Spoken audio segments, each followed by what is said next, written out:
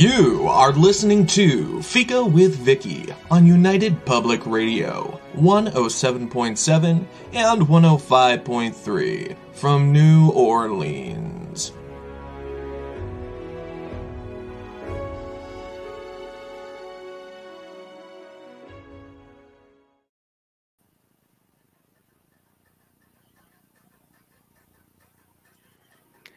Hello, everyone, and welcome to Fika. Our returning guest today is author Shane Joseph, who is also the owner and publisher of Blue Denim Press. During Shane's last visit, we discussed his novels Empire in the Sand and Circles in the Spiral. I found them gritty. I have a soft spot for gritty, honest, and thought-provoking, inspiring me to read more of his works. Having done that, I've invited him back to discuss The Ulysses Man and Milltown because he still has me thinking and questioning. Here's my review of The Ulysses Man. Born into a world without choices, Martin James learns their importance and consequences early. Overthinking becomes his ally as he maneuvers around child molesters, an alcoholic father, a mother with mental illness, and an unstable government. His instincts grow stronger as his trust diminishes. His innate integrity becomes an obstacle. He has one hope. Will it bring him peace? Author Shane Joseph opens curtains in the world for us to peek through, encouraging us past our comfort zone. And through this lighted realism, we may learn, be inspired, and feel. The Ulysses Man is the book I read in one day, never stopping during the 10-hour stretch. It's the book I'm still thinking about 3 days later, and the book I'll be thinking about for years to come. Thanks for The Ulysses Man and Milltown, Shane, and welcome to Fika. Thank you. Thanks for having me again. I'll read a couple more books and you'll be back. Though I also want to read some of the books of people that you publish too. So I may have to put you on the shelf for a little bit. Like, there goes Shane. No problem. You described The Ulysses Man as an autobiographical novel. And what exactly is that? Is it fact? Is it fiction? Yeah, well, I like to call it faction. So it's a bit of both. It's imagined incidents and a storyline. Okay, just a minute, because I want everybody to get that. And Brian just said there's no sound on YouTube. I don't know why that would be. Just a sec. Okay. I'm just going to turn my mute off for a second.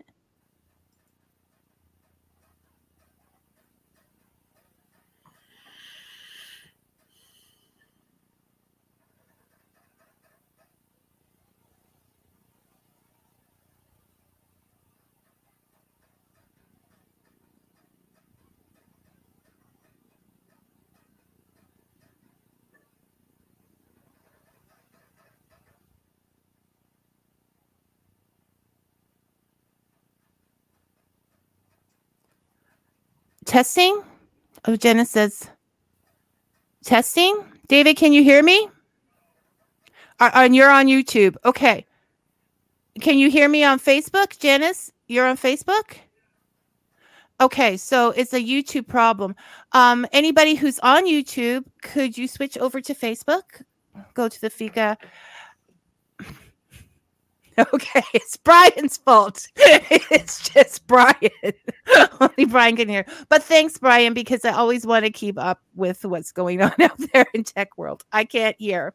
Okay, Shane, you were saying you like to call it fact. Yes, I'd like to call it faction because it's a bit of both. It's a storyline, a fictitious storyline that's based on a lot of factual incidents that took place. For instance, there's a 3-part book, as you read. Part 1 and part 3 is drawn heavily from my life. And part 2, which is the section in Canada, I have fictionalized based on what could have happened to my life if I had followed a different path. So there's a blending of fact and fiction in this novel. That's why I call it an autobiographical novel. Oh, we were just discussing in the green room about how this was like your life in a lot of ways. And it is, we can say that there's a lot of trauma in this book. and you're growing up and the people growing up around you. Um, and and so I just want to mention to the folks out there, it can be a hard read if you've had some situations in your life that coincide with those, or even if they're things that you don't want to hear about. But if it's possible, I encourage the read because it brings a lot of understanding to parts of the world that we may not actually know about in this kind of on this kind of level from a personal experience. So, Shane, while you were writing this book, that was so close, did you find it cathartic to, or was it like emotionally encompassing? How did you get through it from a writer's perspective? There's elements of all of that. I mean, I don't like to write my catharsis and dump it on the reader. But in reliving some of the incidents, I was able to exorcise some of them. But there was a long time period between when I wrote them and when I had experienced them. So I think I had a certain amount of distance between those events. Some things you can never really get away from. If you were to describe me today, I'll say I'm still a traumatized kid. Which is understandable. Right, given some of the things that happen in the book. But I'm at peace with myself in terms of those things that happen. I can't change history, but I reconcile myself to them, and I've now tried to convert them into an art form that can be digested, hopefully, by readers who have a strong stomach. Now, a couple of things I want to also qualify is that even though I described, and this is where the fiction part comes in, I've fictionalized Martin James, the protagonist's entry into Canada. He came in illegally. I did not come into Canada illegally. I immigrated officially, and I also wasn't associated with the mob like he was. Although I did know of many of my countrymen, less fortunate ones, who were squeezed by mob-like elements, and you notice that in like in Millhouse. Yes, that was, and that was true. People were being pressured to contribute to the revolution that was going on back home. And so they were in Canada, hopefully safe, but not quite safe because they were under threat. So there's elements of, borrowing from things I had seen and observed and mixing them up with my own life experiences in this book. And it's you did it very well, because I didn't know where the reality and the fiction came and went. So I've been trying to oh, that popped up on Facebook. Well, then that can't be the way. You know? Trying to be my own detective here, Shane, but definitely. So for the people out there who haven't read this book and haven't heard a lot about Sri Lanka and what has happened there, what's going on there, could you explain to them why it was so important for you and others to leave? Yes, there were several factors. For me, I'll mention a few.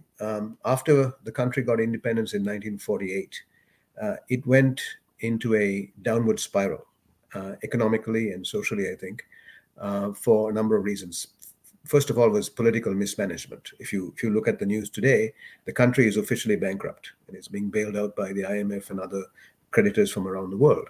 So this was something that I constantly saw us losing things. First imports were banned, then foreign exchange couldn't be taken out of the country, and it was a shrinking world.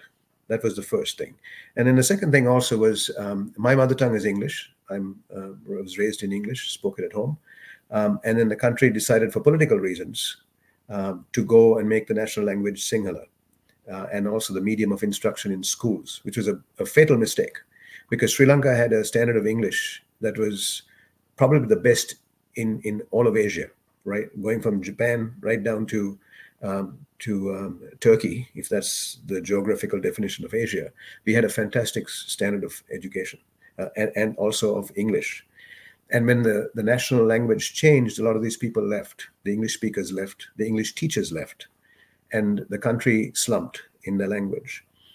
India, for instance, was not considered to be on par with Sri Lanka when it came to English. But all the call centers went to India when they should have been coming to Sri Lanka. And I remember going back to Sri Lanka after a 21-year gap, And I was appalled when I spoke to people in English and I saw how the language had eroded. They're trying to come back now, but they're behind in the race. So that was another thing that affected me. Then, of course, the civil war started when I had left Sri Lanka. I was living in the Middle East, and then the civil war broke out, and some of my friends died, and my father was blown out of a plane, but that's another story. He survived, and I realized I couldn't go back, so I had to find another place. And then the West, at that point, talking about the late 70s, early 80s, had hit the highest point post Second World War of social and economic development.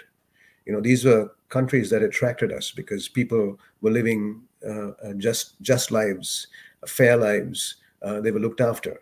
There was social justice. There was respect for the rule of law. I have to say that has changed a little bit since the 1980s and when greed got into the culture.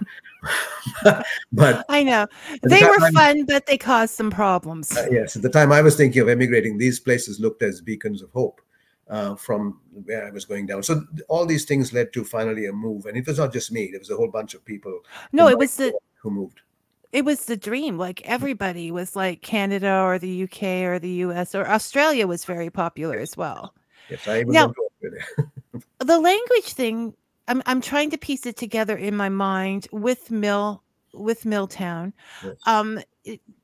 It was a very dangerous thing too. Like if you spoke with the wrong accent, if you could end up dead.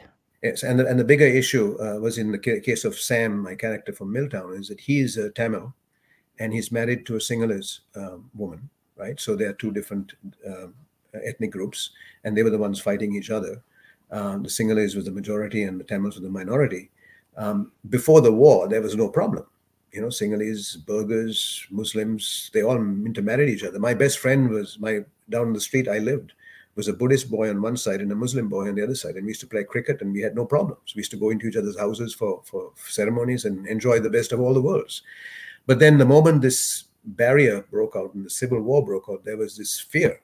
Oh my God, I'm a Tamil man. Should I take my child to a Sinhalese doctor? Will he kill him? I'm married to a Sinhalese now. Are they going to start fighting in the house?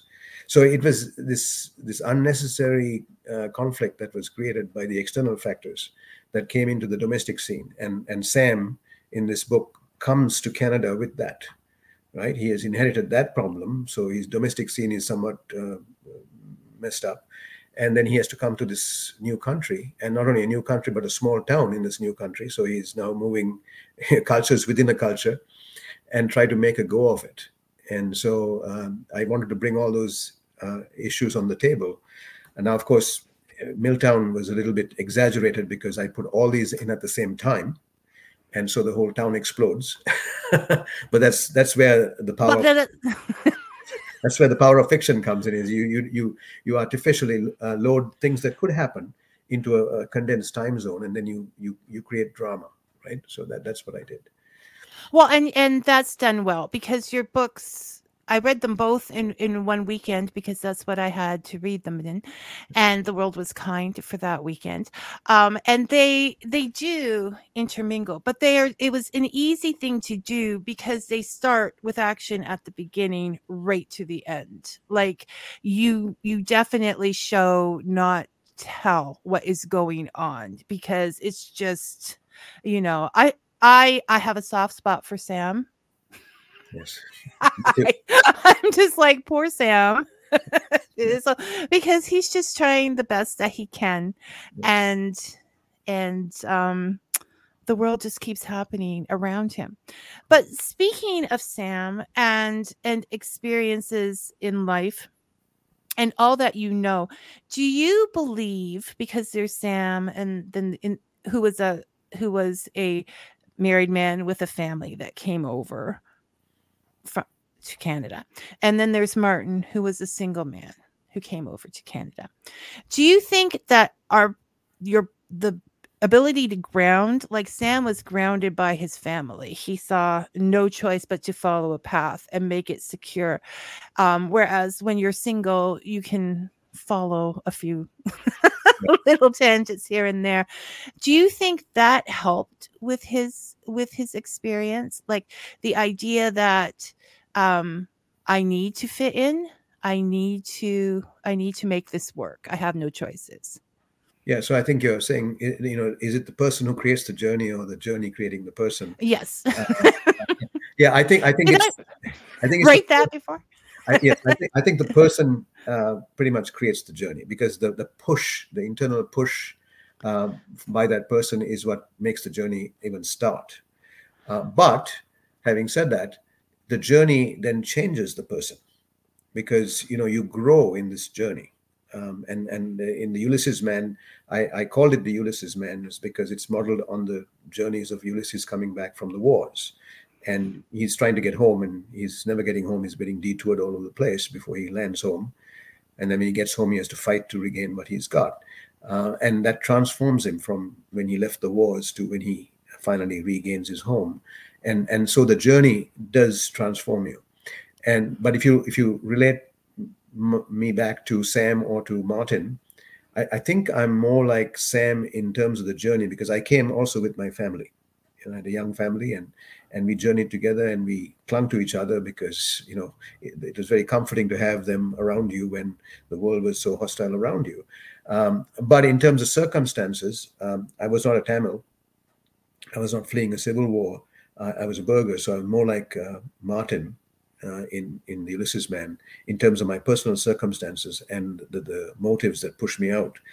And that's why I also wrote both these books, because I felt if I'm going to explore the immigrant experience as it happened to me, then I need to cover it from two angles. One, the family man coming with his family, trying to fit in, and then the second is the single guy coming purely out of his own motivations to this country. So that's where the two break out.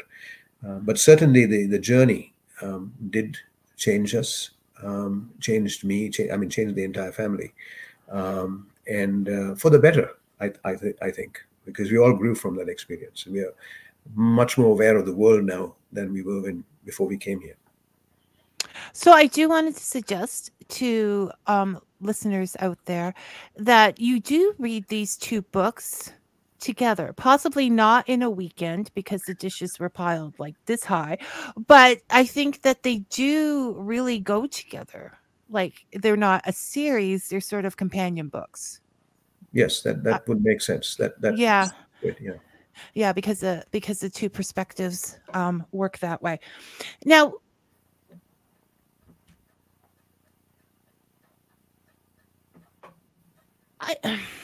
I'm just going to look at my writing, because if I wrote, does the journey create the person or the person create the journey? I'm much better in my writing than trying to think of the questions off my head. So you were older, still young, but, but older, and you have experienced a lot of life. Do you think, like, I'm just thinking, I spent some time in Northern Ontario, and coming back home to Southern Ontario, like a place without a lot of malls and without a lot of this. And I grew up in Southern Ontario, but coming back, it was, I would see all this stuff and see all these malls and this unnecessary things. And I would go into shock. So when you first come and you see all of these things, does that then become a part of the dream and something that you let go over time for the security that you were originally looking for? Well, the material comforts don't last very long. I remember when I was in Sri Lanka, we didn't have a lot of things, and that was one of the drivers of pushing you out. But when I first moved to Dubai before I came to Canada, and I was in Dubai Oh, for six months. All my material needs were met, and I was bored, because that's the low end of Maslow's hierarchy of needs, right? It's basically once your shelter and comfort and all that is taken care of, you're looking for something higher than that. And I think the biggest thing that appealed to me in coming to Canada was the freedom. The freedom to express oneself, which I realized was very strong with me. That's why I'm a writer. That's why I will defend whatever I write. in as much as there's these various movements that come on from time to time and tell you not to use certain words or not to speak about certain people, I don't buy that. So that was the biggest trade-off, or the trade I made, was to giving up my home but to accept freedom. Because where I lived in Sri Lanka, there was no freedom in a sense. There was no economic freedom, and political freedoms were also being somewhat narrowed.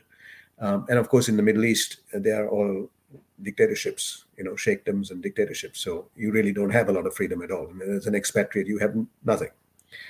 So for me, Canada was the first step in freedom. And I remember writing to my dad like a couple of days after I arrived here, saying, "Dad, I can smell the freedom in the air here." He was back in Sri Lanka.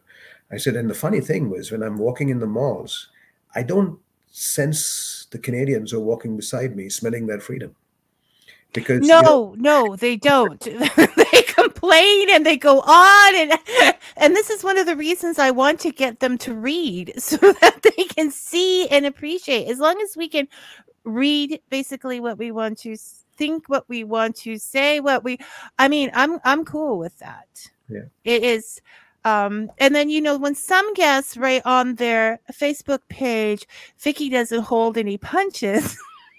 I allow them to do that. I don't censor them, though. I think Vicky is very delightful, though I like the image of not holding any punches. So, I'm just looking for my identity now.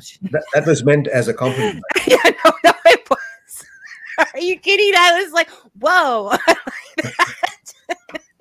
But I didn't know how to react to it, because there's still a lot of punches in here I'm holding. But okay, all right, go for it. I'm a big boy. I can take it. It's not you. It may be the people of Canada. I do get frustrated when people don't know what they have. And there are countries that, for example, when the students protested, later their bodies were floating down the river. Yes. And so, yeah, you don't get over trauma like that. I just want to point that out. That's too much. And no, that is not happening here. So we all need to check our realities and see that we do have it very lucky, and that there are still people fighting to get here that want what we have. So we should be a little more appreciative and thankful for that. That being said, Canada is great. What now, in the books you talk about some of the experiences that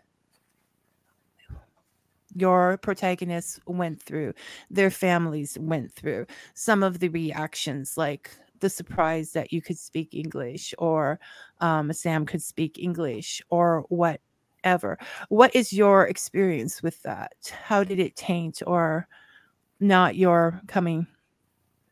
Well, I didn't have too much of that, because I spoke English. It's my mother tongue. I spoke it with an accent.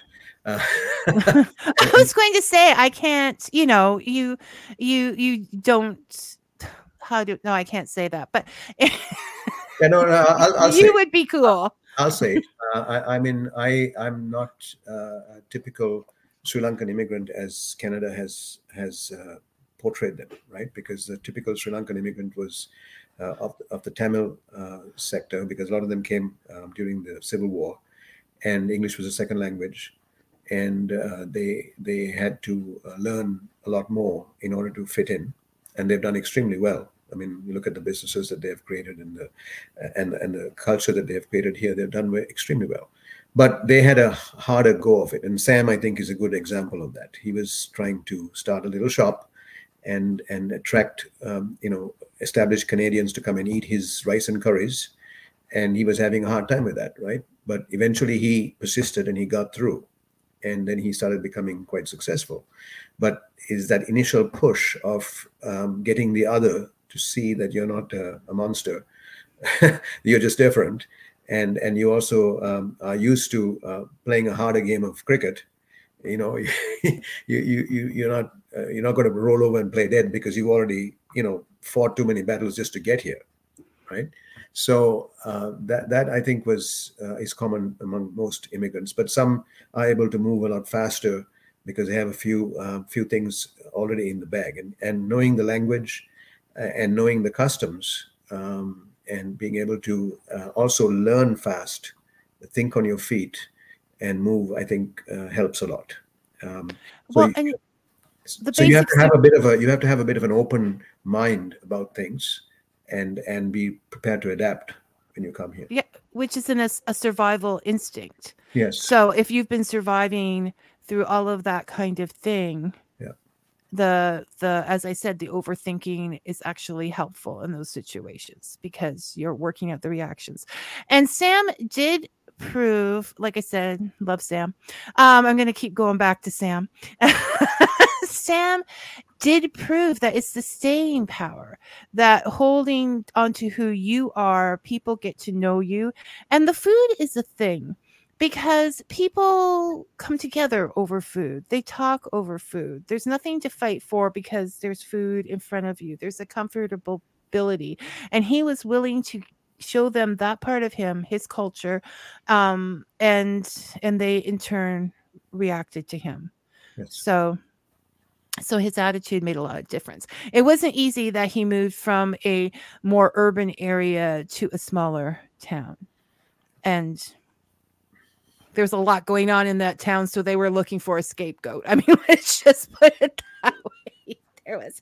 Which brings us to the lot going on in that town. Now, I've read 4 of your novels so far, and they all have that idea of secrecy, that Yes. the world is not what it seems, that Shane just wants to blow the lid off of the perfect little pictures and show people what's really inside, which I admire because that's where I don't pull punches. I'd like to join you in that.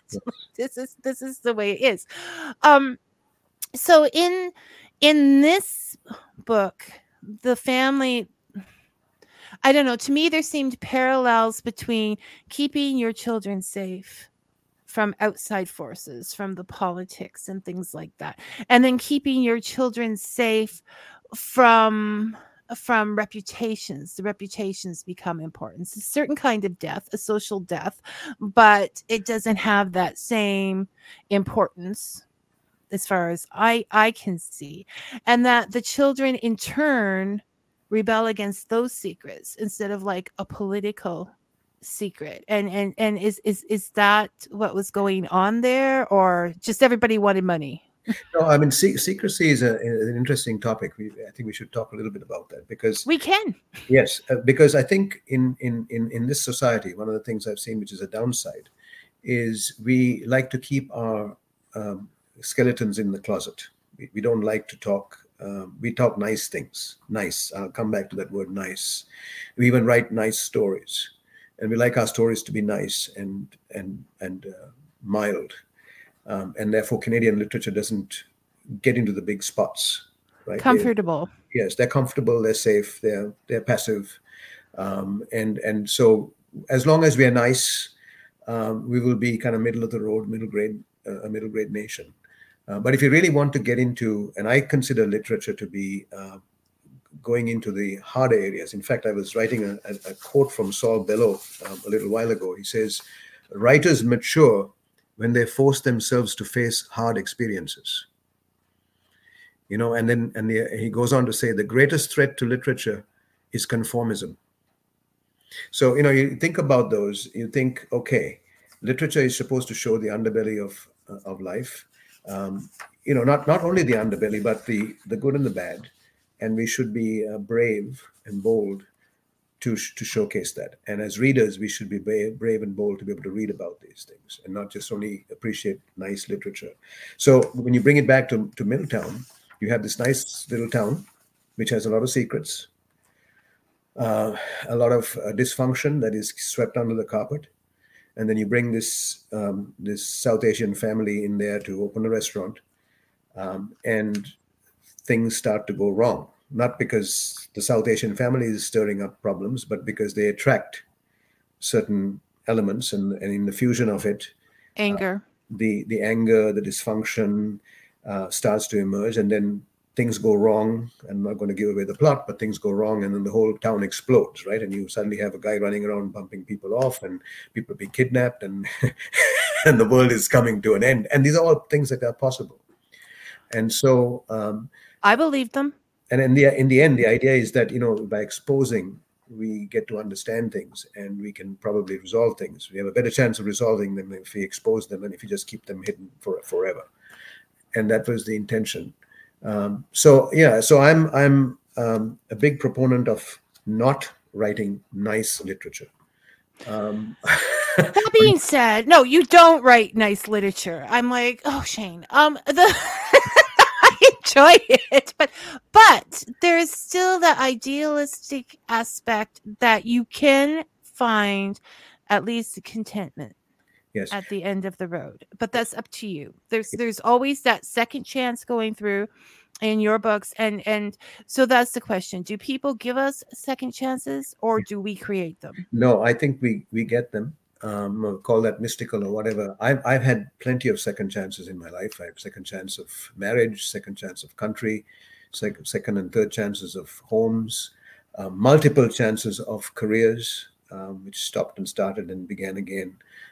I even had a second chance of life. I had an accident once and I was pronounced dead. And then through some medical intervention, they got me fired up again. And I'm here 5 years later. So, second chances are given. And our choice is to recognize them, that there are a second chance, and to pounce on them and make them work for us and make them better than the last time around, right? So sometimes we don't recognize the second chance, and it just goes over our head, and then we say, woe is me, right? So that's one.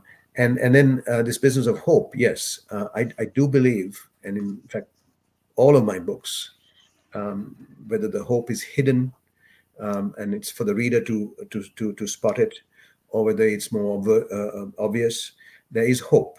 In fact, some of my titles of my books, I had one which is called Crossing Limbo. It was a collection of short stories.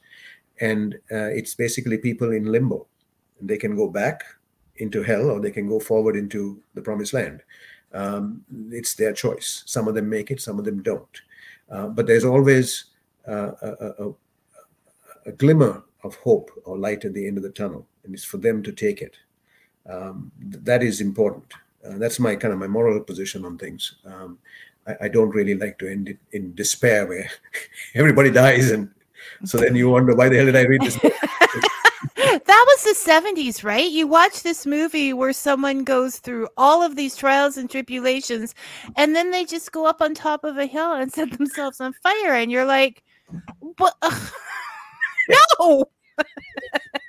I don't like that. I don't find it symbolic or not. It is just not necessary. There's no symbolism there, as far as I can see. So we're going to go to the publishing aspect of you for a second, and then we'll get back to the comments. Yeah. The publishing aspect, when you said writing with conformity, my ears perked up, because this is one of the things I find problematic to me, and I'm all important. Problematic to me in the publishing world is that they publish by trends. Yes. And so you're not getting anything different. It's like, it doesn't even matter if they're looking for horror and you're writing horror. It's not the right kind of horror. It's trends. And this is why I think that smaller presses, indie writers, all of that is so important, because it's the only way we get something different. Yes, I have to agree with you. I mean, I'm really disappointed in some of the larger houses that we respected in the past, published, breakout books like Lolita and Ulysses and so on, are now going for these very formula-driven books because they sell. Right. I mean, the blind masses just. Oh yeah, it's the top 20 authors that sell. That's just, nobody gets past them. Well, people get past them. But I'm not even interested in reading the prize-winning books that come out today, because they really don't turn my crank. They are just more of the same. And so I'd like to see the small presses one day being recognized, by these prize juries and saying, okay, for this year, we're going to turf the big guys and we're going to take the small guys and see whether they're giving us any groundbreaking literature. Are they More extending the form? idealistic. No, are they extending the form? Are they Yeah. moving the literary novel to the next level? Or are they being somewhat irreverent about what we consider to be the boundaries? And if that were to happen, then literature will continue to grow and evolve. So yeah, it's a never-ending problem. But I take comfort in the fact that I'm publishing the books of writers that I want to publish, that I find who share my thinking that the genre has to be extended. And so I will continue to do that. And whether we end up winning prizes or whether we sell millions of copies or we sell no copies, we're still creating the art that we want to create, and that is never going to be taken away from us. That's the freedom that I came here for, and I'm going to defend that. And I will help you defend that. Thank you. Shade. It is. I bring us back to when people like judge things on this or that, or whether it's published or it can't be, instead of looking under the cover. Charles Dickens' Christmas Carol, which no one would publish, and so he took it upon himself to publish it because he needed some bucks. Okay. But the point is, what is one of the books that everybody knows of, whether they've read it or not? It's everywhere. It's been spun off into so many different things. And it was basically about the greed of the time, and that money isn't everything. So, and it was way out there because having ghosts was just not, that was a secular thought. So it wasn't in keeping with the Christmas spirit. So we have to remember that it hasn't always been like this. And speaking up and speaking out through our writing, our literature is important. I want to see more of it, and I go digging for it. So, yes, Janice says, hi, Janice. Thanks, sir. He writes thought-provoking literature. And I agree. I had that in my opening. It is thought-provoking. It's like an exercise. Oh, because somehow it reels, not that everything is about us or me, but sometimes it reels back into, how would I deal with that? I don't know if that's only me, but like, where do I go on that scale of the sparkly is more important than the substance? How it always makes me think about my choices and things. Like, it's just like a checkpoint. I mean, I don't go into a deep over okay, I overthink, but I don't go into it. But it does bring it back for us to think about our own situations. Like I said, to think about our own freedoms, to find appreciation in our life. And Janice says there isn't enough. Hi, Janice. Enough nice in the world. In my own honest opinion, nice is needed. And nice is needed. But sometimes we have to look at the not so nice to become nicer people. Does that make sense? Yes. Yes. And also to appreciate what we have, because we do have nice lives. I mean, I have a nice life. I don't deny it. I had bad things happen in the past, but and I'm not going to exchange what I have now for what was in the past. However, what was in the past made me who I am today and make me appreciate what I have today. And I think that's what we need to, our literature should embrace all of that.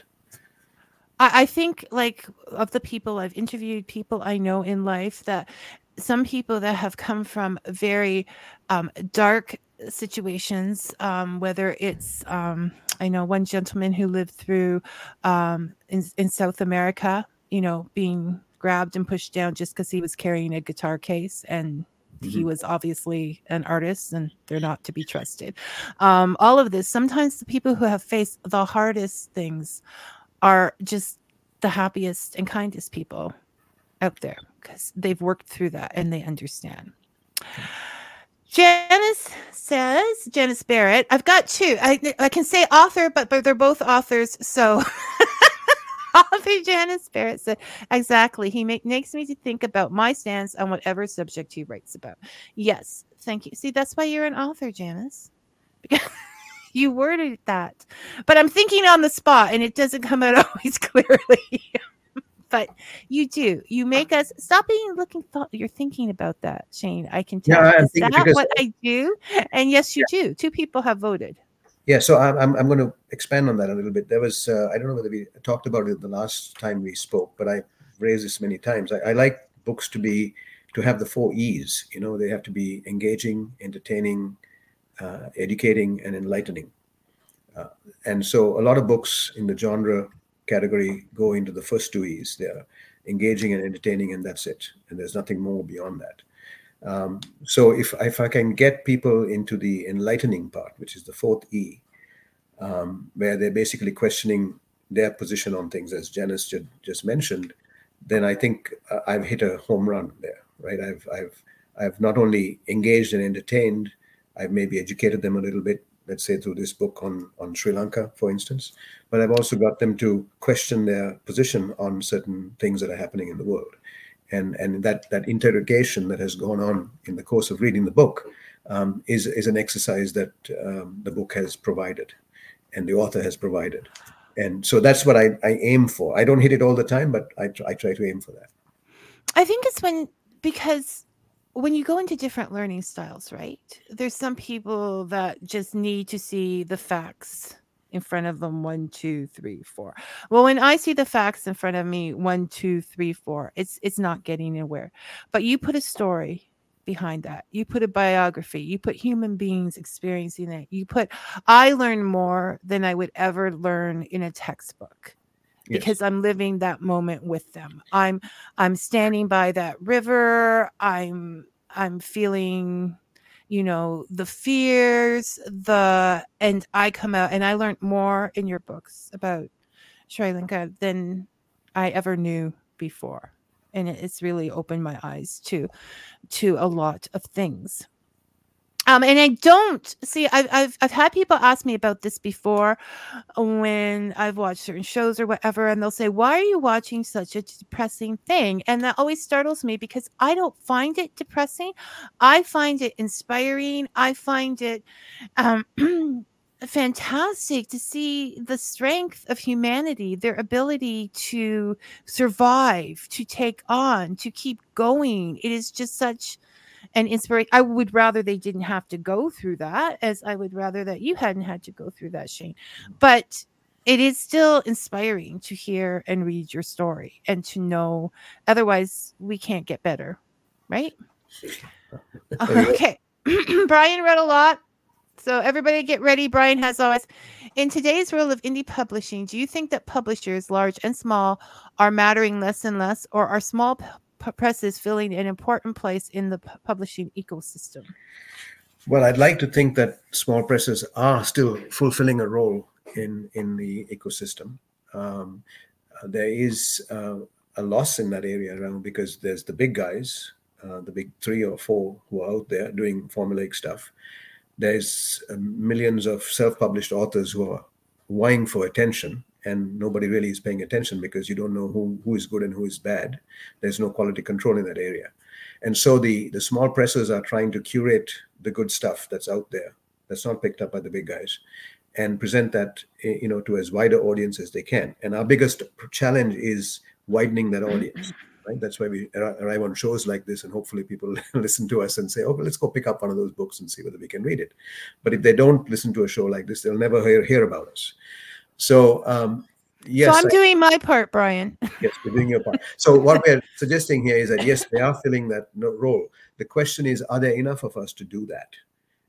Because it's not just coming and publishing. And enough honest ones, Shane, because we also have the problem with certain small presses. I know, exactly. That's true. Now, I've been doing this I'm going on my 14th year.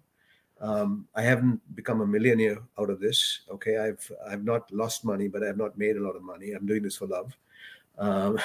And also to see some of my books come out, because that way I have a pipeline for my books to come out. I make no bones about that, because nobody's going to come and offer me a pipeline. But there has to be maybe 100 more people just in Canada alone doing that. And so maybe 1,000 in the United States doing that on a sustained basis of curating content and showcasing content to create that feed between the ones who are self-publishing and the ones who become multi-million-dollar selling books. So yes, I hope so. I hope we are filling that middle niche. I think it's important because, well, I would like to see all publishing continue to exist because I don't want to live in that's a slippery slope when we stop, getting works out there, regardless that dries up because we think about what the world was like before the printed word was out there. But when some people don't have technical expertise like Brian does, or or whatever, it is good to know there are people you can trust out there to get them online to get that package going, right? There's a Yeah. lot of work involved from point A to point B, and not everybody has the abilities to do all of those And things. it may decrease over time, because as this generation rolls over into the next, a lot more people are more technically adept, and they consume their literature electronically. So the need for small presses doing what they do today may decrease. They may end up being more like curators of saying, you should read this book and not this one. Maybe, like book reviewers who will pass on a Well, book, as opposed to actually manufacture the book. now I'm going to make this all about Vicky. No, so as at doing this show, in order to maintain my integrity and to support indie authors, I need to say no to some books. Um, and you have to say no to some books coming in on Yes. you. Do you ever feel evil? Sometimes, like, how do you deal with that, Shane? It is very hard. In fact, if you ask me what's the hardest part of being an indie publisher, that's the hardest part, because I usually get 10 good books that from the submissions that come in, that I know will do well. And but because my bandwidth is half that, I have to say no to 5 good ones, right? And I try to be kind. I try to give them some positive feedback and tell them where they could, maybe make the book a little stronger. Some of them come back to me in the following year, and I have actually published some who have come back to me in a year when I had a gap. But it is extremely hard. At the same time, it's like what Saul Bellow said: you have to tackle the difficult situations in order to get stronger. And just like reading difficult literature, you have to make the difficult choices to some of these people and some of these writers, and I continue to do that. Sometimes I don't get good responses back. People don't take it well. I understand that too, but sometimes they do. And I've seen books that I've turned down come out later self-published or published through some other press, and so good luck to them. But yeah, that is tough. I don't know how to solve it. Maybe a Um, robot. Maybe I'll employ a robot and have them read all my manuscripts in the future. That's possible. but it does work because reading Janice Barrett's book, which was fabulous, Authorized Cruelty, led me to your books because I thought, okay, and so I have trust there are several other books on your list I'm interested in reading, probably all of them eventually, but I'm but human. There's one particular, but I trust before even going into that book that it is going to be a good book because I know that what you publish and what you find acceptable. Do you know what I'm saying? So it Yes, does I hope so. work. It's important. It's important that you keep the integrity of Blue Denim's name. Yes, and I do get involved with each book. I mean, Janice will tell you, and all my authors will tell you that I do impose uh, Oh, not you. into the structure of the book to make it better. I mean, to make it better and to raise the author above where they think they have settled. And I'm saying to them, no, you can do better. You can do more than this. And so, it's like a coach who's pushing people to excel, to reach a standard that they didn't think they could do. But you need help. You can't just let them, strain themselves and burst a gut or something. You have to guide them, and hold the hand a little bit. And so eventually, yes, they do. And I'm pretty proud of the books that I have published. And my regret is that not enough people are reading our books, because we are small and we don't have a lot of marketing dollars. Now you are helping us by interviewing us on these shows. But that's not why I'm doing it. I don't care about you. No, but they're good books and they need to be out there. And everybody goes for, I've already said to myself, I've had a couple of big names now, but should I still want to do indie, small press, whoever is a big name, if should it come to that, it is, because it is important to me to get those books out, and I'm not even getting any money for them. But it's just there has to be diverse voices, and I mean, of any opinion, we have to remain open-minded. But if we're going to be open-minded, we have to be open-minded. But it is so important to get different voices, and indie writers, things like that, tend to be of an older maturity. And I always say, I think it's happening because, there isn't that table. Kids don't feel like they have to listen to their elders. So we have to tell our story somewhere. No, one of the things that is obviously I started off this interview thinking we were going to talk about my books, but now we're talking about being published. We'll go back. No, but let me just close the publishing discussion with this point, is that it is very true that the indie authors tend to be demographically or statistically a little older.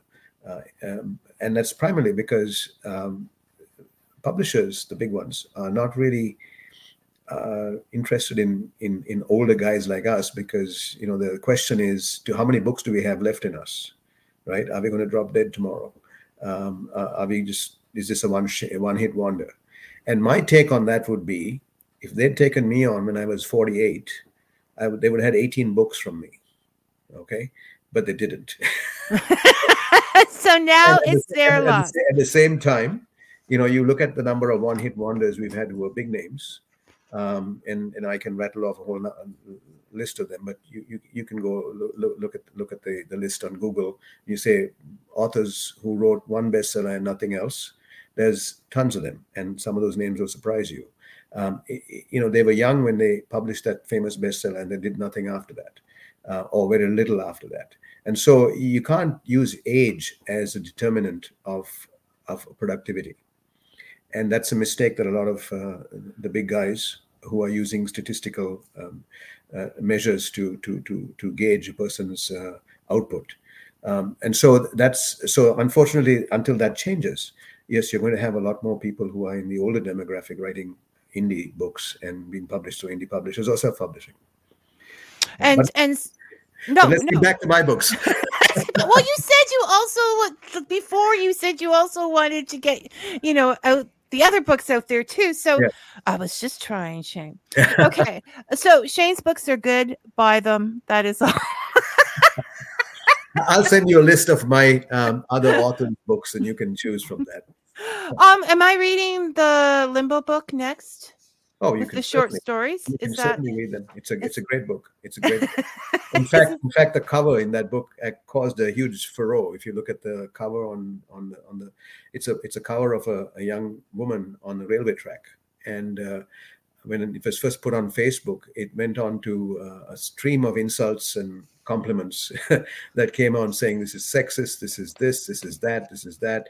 And I said, look, I didn't even pick this, because that book was initially published by another publishing company. And I said they read the book and they decided that this was going to be the cover. The cover was supposed to depict a young woman who was contemplating suicide, and she was on the railway tracks waiting for the train. Whereas on the other side of the railway tracks was an old guy like me, who had a bunch of health-related issues, who was also waiting for the train to take his life. And it was this, this meeting of the two minds, the young and the old, sort of saying to us, we don't really have answers for these two generations, right? So they're waiting for the train to get out of here. And so that was the intention. But of course, the cover caused such a furor. The book probably fell apart somewhere and nobody touched it. But it got good reviews. And I would certainly encourage you to read it because there's some challenging stories in there. They're also taken from real life and real situations. And you could argue whether those stories will stop and make you think, which I try to do. In which you do um, very well. I never leave your books without thinking, Shane, which is what keeps bringing me back. I think a lot, even though other people might argue that possibility. Now, last time we talked, you were working on a book about robots. Yes. And you had this whole AI thing going on in your head. And how goes the book about robots? Okay, so it's timely because I received the edited manuscript back. I usually send my books out to be edited by a third-party independent editor. It came back 2 days ago. I haven't opened it yet because I'm now in that situation of being the writer who's scared of seeing his masterpiece mutilated by the editors. Someone hurt my baby. Something that I do with my writers, so the shoes on the other foot sort of thing, and I'm thinking, oh my God. But I know that it's a necessary step that I have to take. I have to kill a few of my sacred cows.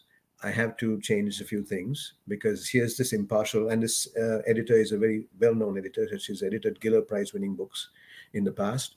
And so I have to listen to her and take her advice, to heart. So when I finish with this interview and after I've had a few drinks next week, I will sit down to read my book in the edited form. And I think it will be better. The big red little lines. The biggest problem we're having, and this is maybe you can help me, is not so much the editing. I mean, we'll get through that. I know we'll get through that and the book will be fine, is the title. Right. So the title, I had it as, I called it In Search of Sentience. But it seems like that sounds too philosophical and doesn't at all suggest what the book is about. My robot's name is Victoria. So somebody is suggesting Victoria's... Is she evil? Victoria's Secret. I said, no, I don't want to lose. Oh, God. After that whole limbo cover thing. No, we've been there before. Somebody suggested Fika with Vicky. And I said, no, I think I'll have a lawsuit from there too. So You're so frightened of lawsuits. I know. Why is that? It happens. Anyway, so I'm trying to wrestle with that. What is the right name that would conjure up the message that I want to get across from this book, right? Because I've basically taken two industries. I've taken the publishing industry because one of the protagonists is the publisher, a small publishing house, and then there is this guy who's created this robot, and the robot challenges the publishing business to say, I will drive you out of business, right? Because robots can write books now and are doing that. So there is this in play, and it's not only just the publishing business, but every other business that can be robotized is now under threat. So yeah. The implied vision is, or the message in the book is, will we get it right? Will this robot be able to serve us in a productive way to make us extend the quality of life? Or will it be a battle to the death between the robots and the humans? Or will we create another Frankenstein monster? So these are the issues that I want to surface in my fourth E, the enlightenment and the education and the thinking that I want the readers to go through in reading this book. And at the same time, it's an entertaining book. It's moving fast. There's a lot of action in it, as you know, in my books. And so while I take people to the action, which is the kind of the softening the journey, making it easy for them to navigate and to go to travel, I'm also planting these little questions in people's minds to say, are we doing the right thing here? And so on and so forth. So we'll see. I mean, I'm hoping that I'll get the book out once all these pieces are put together, title, editing, and all that, by next year, hopefully early next year. And then we'll see what happens. So I'm remembering the trauma. I'm just remembering the trauma I experienced after our last show, because I would say to people, I cannot believe that machines can ever replace people because they don't have the feelings. Like, can they really write the story without the feelings? Can they? And then all males around me were like, well, I think they can. It was this ongoing argument in my life.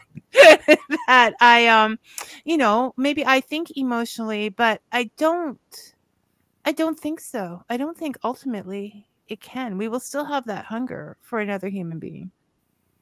Well, I hope so. And how will Victoria rule? Is an idea for a title. Will it be gracefully or will it be? Maybe the title is Victoria's Reign. Oh.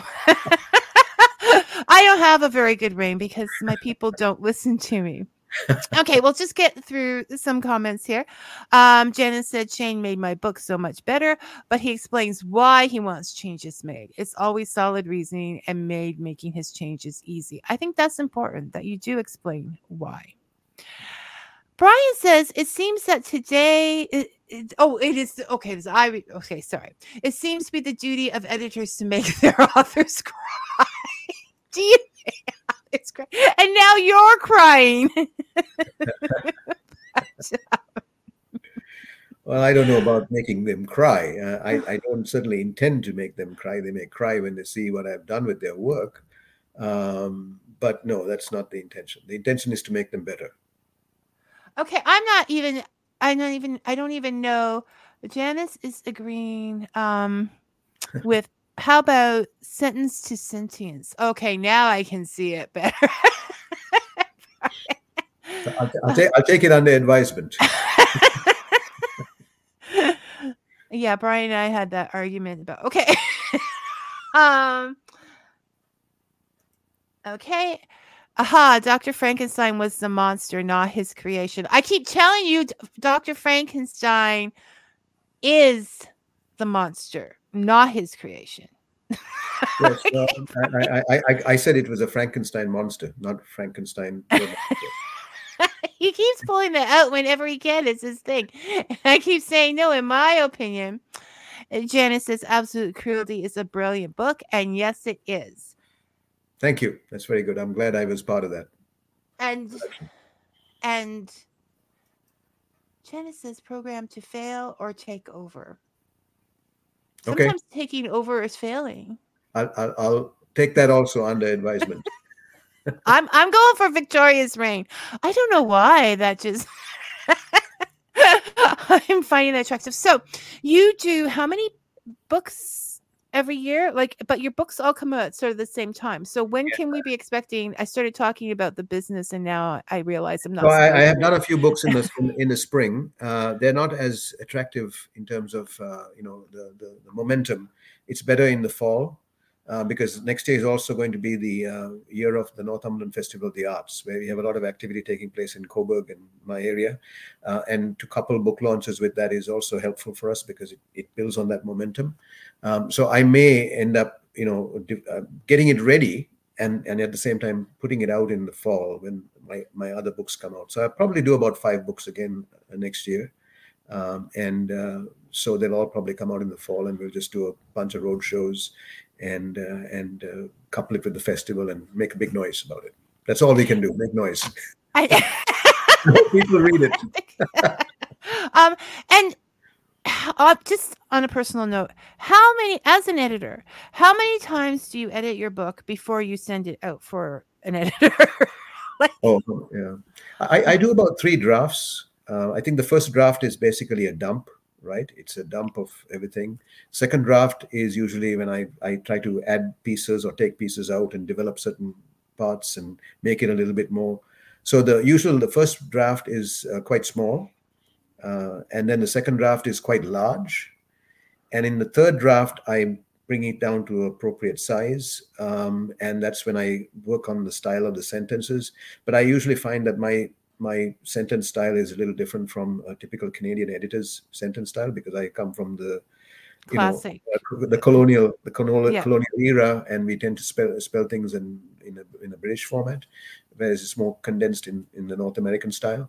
So it's after about the third edit that I ready now send it to people to read, or even for an editor to edit, and then I'll get it back from the editor with all sorts of blood all over the place.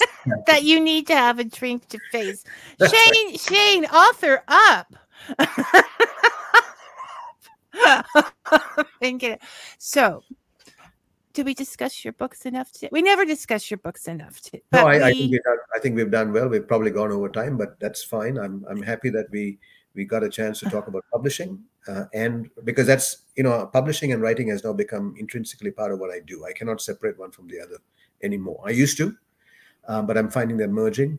And to go in as a publisher and a writer has a lot more street credibility now than it did before, and it's a more complete um, version of oneself, which I'd like to present, as opposed to saying I am only a writer or I'm only a publisher.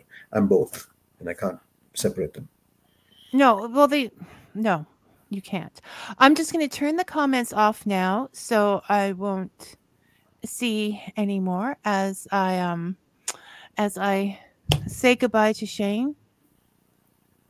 Thank you you. Always make us think. Thank you very much for having me. This is really a pleasure. I think I spoke a little bit more today, and I was a little bit more loose with my comments.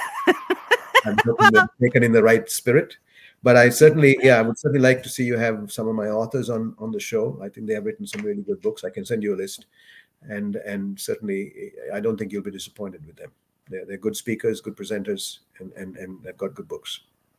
Well, I feel that their books had to be good to get through you, Shane. And it's always a pleasure. I'm glad you're feeling more casual because, like, it's not a classy joint. It's not a classy joint. So I will say goodbye for now, and thank you so much for the books and the conversation. We'll talk soon. Cheers. Okay, next week, you better watch out. You better not cry. You better not pout. I'm telling you why. Santa Claus is coming to Fika. And whether you believe in him, you have to admit, as a mythological creature, as a mythological person, he has the best PR that's out there. So join us for that. And until then, may your coffee be hot and your story sweet. Thank you for listening, everyone, and take care.